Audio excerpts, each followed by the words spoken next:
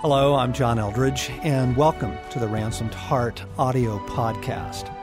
For more information on Ransomed Heart Ministries, our resources and events, please visit us online at www.ransomedheart.com. Hello, I'm John Eldridge, and welcome back to the Ransomed Heart podcast. We are excerpting a Q&A session that took place at a recent men's event because from time to time, we just feel that, wow, that session was great or that material was so good, let's make it available to those who weren't able to attend the live event. And so we're going to continue to excerpt this Q&A session from a recent men's advanced. Another thought? Another direction? Yeah. Bart mentioned a little bit about marriages and stuff. And the question I have is that you guys would maybe speak to is, as we walk through this in our own lives and we understand agreements and start understanding really a lot of the stuff that we're learning, how do we take that back to our spouses that never been captivating, have maybe a reluctance to go, to live it out in the lifestyle, bring it into the home, into the relationship with the wife? I'm going to reframe the question just a tad. It's a really good one. He's basically asking, how do we bring this into our marriages? How do we help our spouses track with us in this? And if maybe even if they've never been to a captivating or had the opportunity that we've had, how do we get together on this and really bring this into our homes? And the question I want to ask is, what has been the most helpful thing that you've done to bring your wife along? I would say, because I really struck out on this in the early years because my wife didn't want to come along in this, and I tried to put her in a headlock and bring her along. It doesn't work. Doesn't work. So I think you kind of answered your own question when you said live it, because you have to live it and let them see the change in you. And when she saw the change in me over a period of time, that's when she says, I think I want that. And that was the rescue of her heart for me, as having the patience. And, Jesus is a cunning warrior, and part of that is being cunning enough to know how to win your wife's heart, because you're never going to pull her in with a headlock. That doesn't work. Doesn't work. Nor does insight and understanding. No, I was going to say the same thing as Bart. I mean, if you ask the question, what has most brought my wife along, or captivating, it would be what has most brought your husband along. It's living it. It's Christ in you. It's this thing not being tips and techniques and a strategy. It's the life of Christ. She experiences Jesus. She wants to get closer to him. Yeah, very similarly, John. As soon as you said that, it's me getting a whole heart and bringing that to her, because I've tried just about everything else and it all backfires. But she wants God and she wants intimacy with me. And when she sees even the humility for me to own my crap, like not even that my crap's all resolved and restored and I'm whole and strong and true, just that I'm honest about where I'm at, it's unbelievable how much she'll move towards me, because it's a safe place, because what she really wants is to be safe first.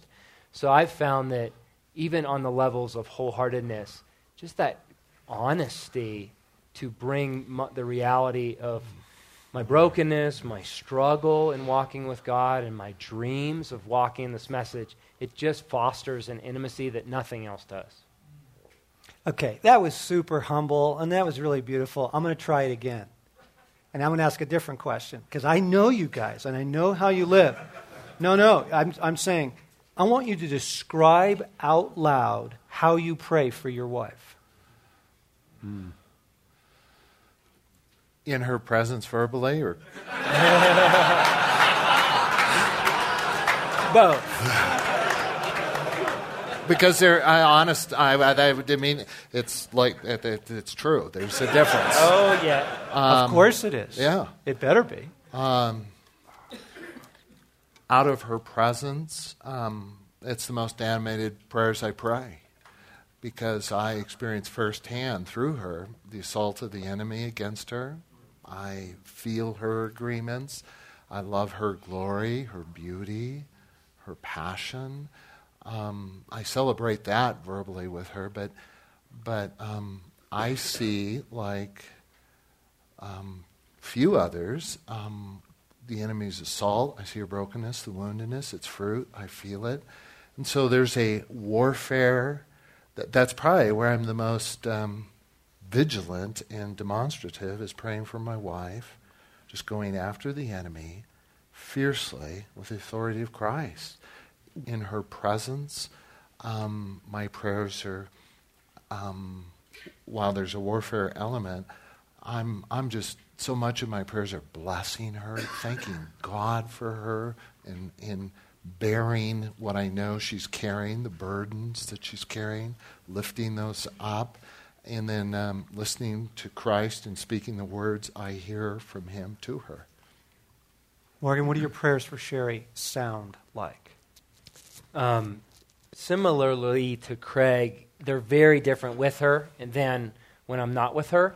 And I have to confess, the early years of our marriage, I think, as I look back, many of my prayers were motivated out of my false self, that they really sounded like they were for her, but they were actually to make my life better.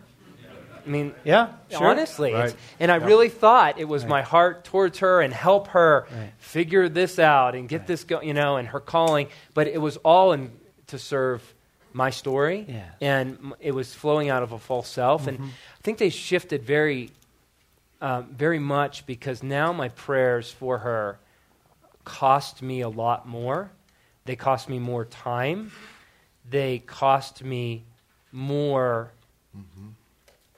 I don't know how to say it other than it just costs a great deal of laying down even my calling on some levels of sacrifice to be united and help her flourish.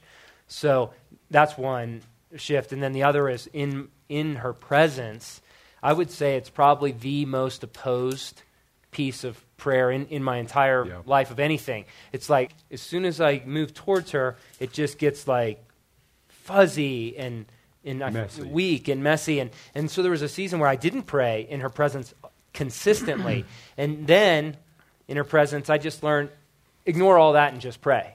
I just learned, don't even react to how I'm feeling, because I know what's true. And now my prayers with her, we've moved through a very hard season to a really good season in this year now. And they're very mission-centered, where we're allies. And we're praying on behalf of neighbors and kids in our kids' school. And I feel like we're united in heart towards this common mission, but long fought. And there's huge setbacks, but that's kind of my journey. It's kind of like hearing from God. I struck out on this one a lot.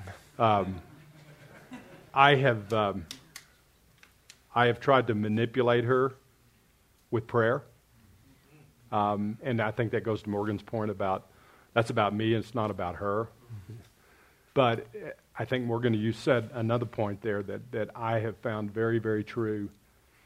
It's one of the hardest things to pray for her, especially when she comes to me and says, hey, I'm having a bad day, I want it. But I'll have to say that the times that I do break through that and really do pray for her, and she loves it when I take the sword out and start hacking away at what she's having a hard day with. That's a hard thing for me to do. And I don't know what the barrier is there. But other than, in the spiritual realm of what that is. But when I do that, oh my gosh, there's really a lot of breakthrough in our relationship for that. And there's an intimate side that she loves to pray, and we pray before we make love, and part of that's probably manipulative on my part too. For great sex. Here's why I tried those two angles, because this may be one of the most important questions asked at the weekend. And the reason is this: how do I bring my wife along? The answer is, when she gets a taste of life, when she gets a taste of God, when she gets a taste of freedom. Are you kidding me? This is not going to be difficult. Who doesn't want that, right?